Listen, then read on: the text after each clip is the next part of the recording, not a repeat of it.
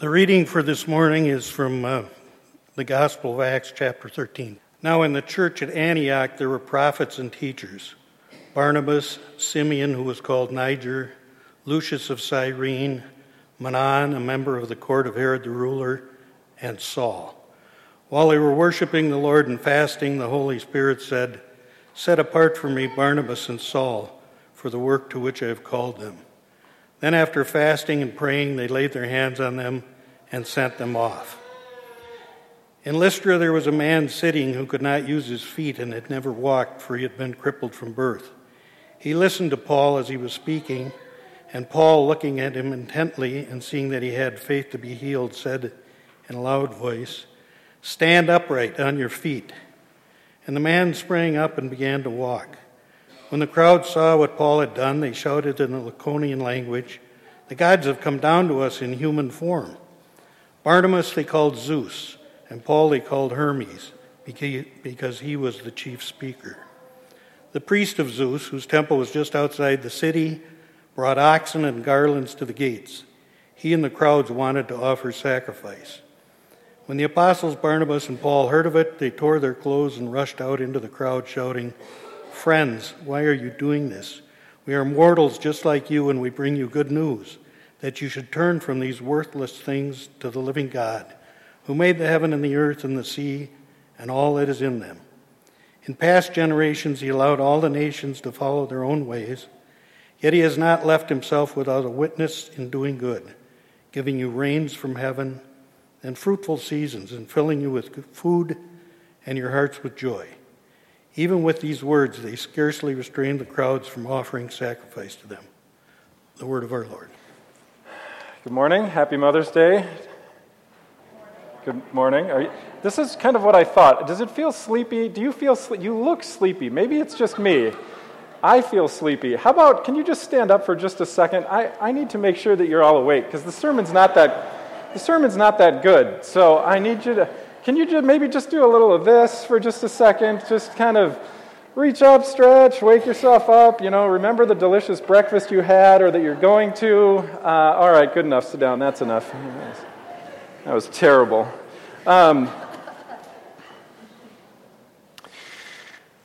I've been doing this a little bit lately. I think I've talked to you about sometimes for some reason preaching feels different, both where we are in our lives and then just different circumstances. So I've sort of like to been down here. I'm not going to call on anybody this morning, but if you do have something, don't laugh. I might pick on you in the front row, but it's kind of like Cirque du Soleil, right? I might pull you out and make you do something. No, I'm not going to. But anyway, I do like the interaction a little bit these days, more like we're having the discovery together rather than just me talking about everything. I still am in this mode where I think the person who's doing the most talking is probably doing the most learning, actually. So I'd like to make sure that we're engaged together on this. Okay? Deal? Are you with me? Oh, thank you. Wow. There's a Baptist here this morning. Watch out, people. All right, let us pray. Gracious and loving God, stir up your holy power this day and come. Send your Spirit into our hearts, our minds, our souls, and our ears, that we might hear a word for us today anew, and that we too might then live out that which we believe. In Christ's name we pray. Amen. All right, so when you heard this story for the first time this morning, did any of this catch you off guard, or does any of it make you uncomfortable at all? There are a number of things in this story that just immediately I have to pause and stop. I would actually sort of call them barriers. We're in this book of Acts, and we're talking a lot about what I would describe as evangelism. How many people think the word evangelism is the greatest word they've ever heard in their life?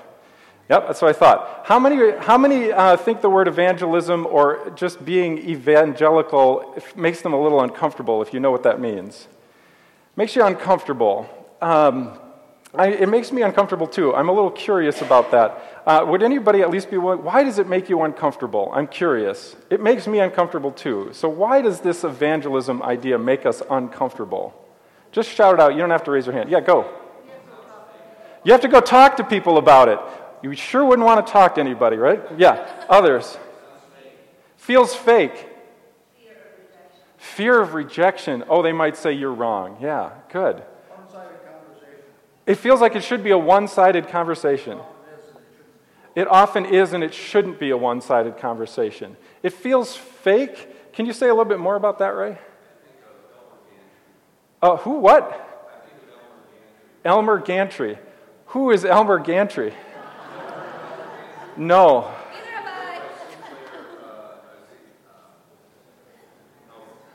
Do you know who Elmer Gantry is? Sorry, no, okay.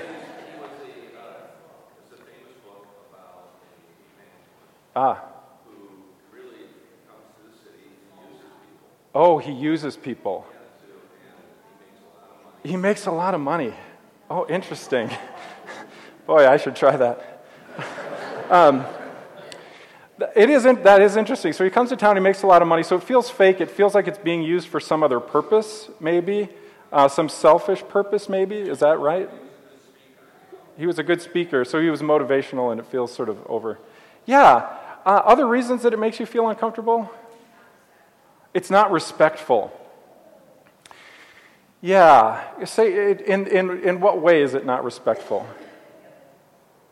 Not respecting the other person's beliefs. Yeah, we get that a little bit in this story too, actually, I think. There's one line in here that jumps out to me that just grabs me and makes me super uncomfortable. It says that you should turn from these worthless things. It's sort of insulting, isn't it? As if what that other faith has been up to, and these people clearly have some sort of faith that we're interacting with here. They know about Zeus and they know about Hermes, so they're Greek at some level, right? It feels a little insulting, doesn't it? It does to me too. I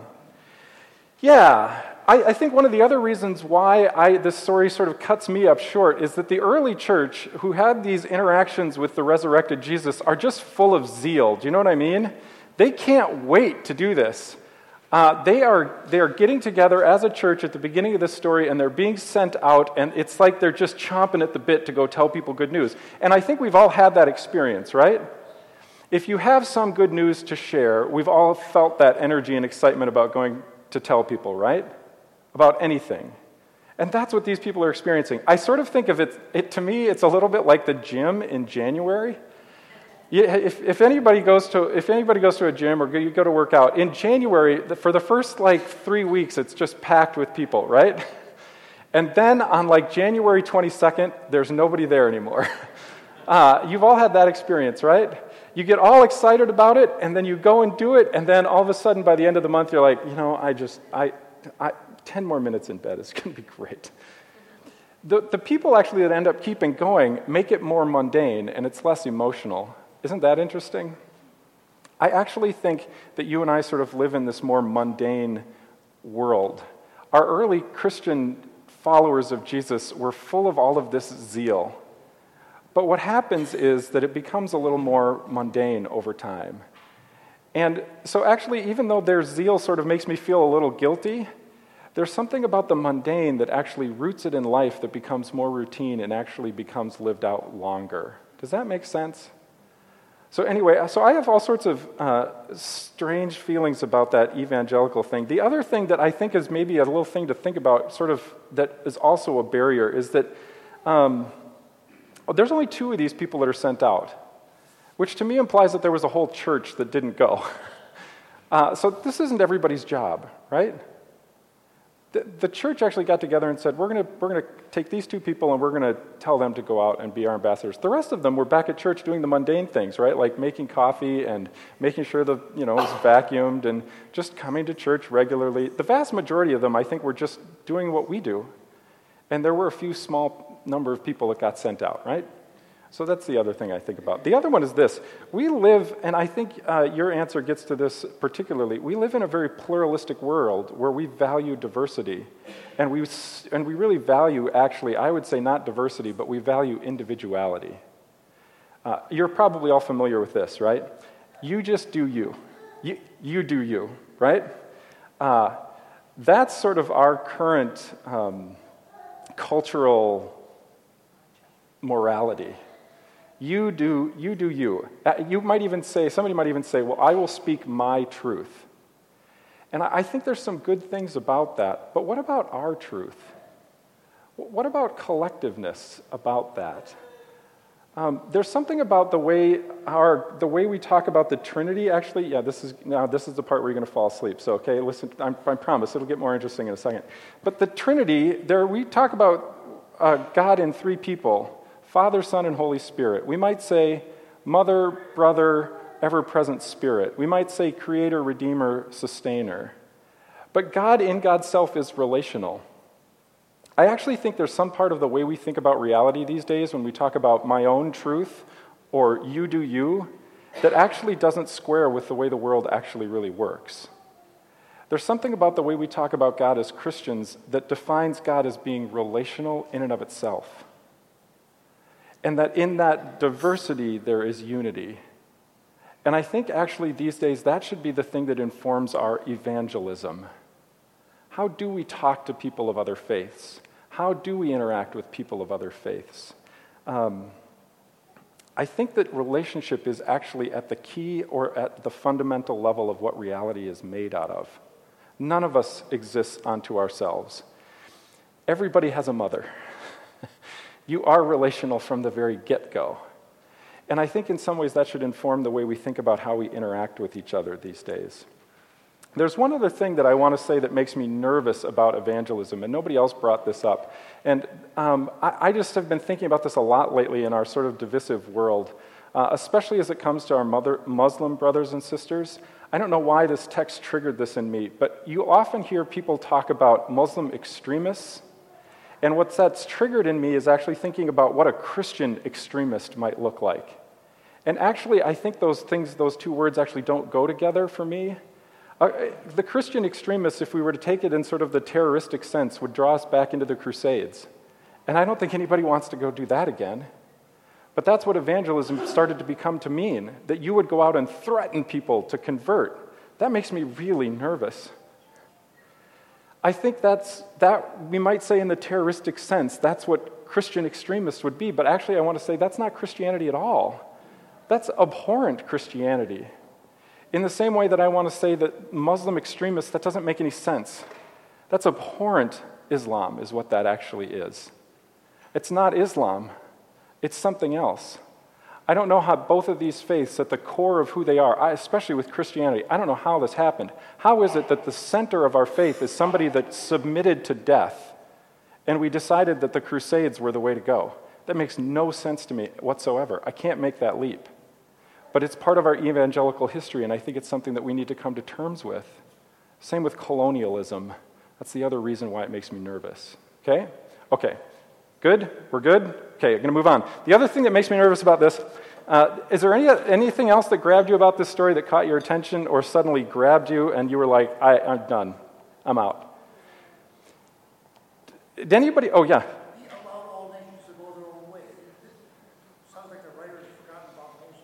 Oh, yeah, he allows the other countries to just sort of go their own way without any, which isn't really true. Yeah, one of the things that I talked about with our Bible study with all these pastors on Wednesday is I said, I wonder if it's ever okay to criticize the past church, even the church that we see in the Bible. I think the answer is yes. I think if we're not critical even of our own faith tradition and the thing that we call Scripture, we haven't done a very good job. The other thing that catches me up is the healing. Didn't this catch you up?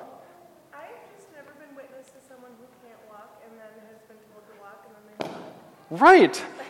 She said, I've never been witness to somebody who couldn't walk and then all of a sudden the next day leaps up and starts walking again. I would love to witness that, but I just have not been part of that party. I would love, that's such a nice way of saying it. I would love to be witness to that, but I've never been part of that party. Yeah, me either. I have a good friend who I ski with every year who had a terrible skiing accident this year, smashed into a tree, unconscious, shattered his helmet. He is just a little bit younger than I am, and he can't walk hardly at all. This is somebody who, and I wish to God that we had this sort of ability, right? Yeah, these healings catch me up. Don't they catch you up? Are you with me? Yeah, they catch me up, right? It's because it doesn't fit with sort of our worldview. What's strange about this to me is that in the ancient Near East, there were all sorts of people who, not all sorts, there were a number of people that we know of, documented in history that had this sort of healing power. And how it works, we don't know. One of the things that I find fascinating about these days is that we still don't even know how the placebo effect works. One of the things that I'd like to at least suggest is that we think we know a lot, but I think we actually don't. There's still a lot of things that are mysterious, even the way about medicine works. And frankly, as much as I would love to be able to walk up to my friend and say, get up and go walk, and he could, it's not going to happen, right? On the other hand, the spirit of healing has been so poured out onto so many different people. Our life expectancy is longer. The reality of this person actually maybe walking is certainly greatly enhanced. And the way I think about this is that God's spirit of healing has now sort of sprinkled out further. There are more people doing more healings than there ever was before. How does that grab you as an answer? Is that helpful? Not helpful. What would be a helpful answer? How do you think about this? Why would one person be healed and the other people wouldn't be? I don't know. That bothers me. It bothers me too. It still bothers me. How come some people get healed of cancer and others don't, even though it's exactly the same and the treatment approach is the same? It's still mysterious at some strange level, right? I don't know that answer. And to me, the mystery is still there. I'm trying to, in fact, say that one of the things that makes me more comfortable about thinking of these healing stories is that we're actually better at it collectively than they ever were before individually. So actually healing takes place more often, even though it seems to us a little less miraculous. It still seems pretty miraculous to me. We just think we're smarter about it. I'm not sure if we are. Does that make sense? Okay. Anyway, it's just a part of the story that grabs me up. All right, here, I want to take one, to close, I want to look at one last sort of part of this story. First of all, I think this story is supposed to be funny. I don't find it all that funny. At least in some commentators, they talk about this as, so Paul and Barnabas come to town, and they do a healing, and I think sort of, what was the guy's name again? Elmer Gantry. Sort of Elmer Gantry style, everybody in town goes, hooray, right? And I think what they want to do is they want to do what? They want to give them a celebration. They want to have a feast for them, right? And they think, oh my gosh, this must be Zeus, this must be Hermes. Hooray, we're going to give them a feast and probably pay them, right? There is some impulse to do this in humanity, right? So I think that framework exists. The one thing that I think they do that's really probably helpful is they say, no, we're just regular old people. We're just people, just like you, right? And they refuse the party and they refuse the money.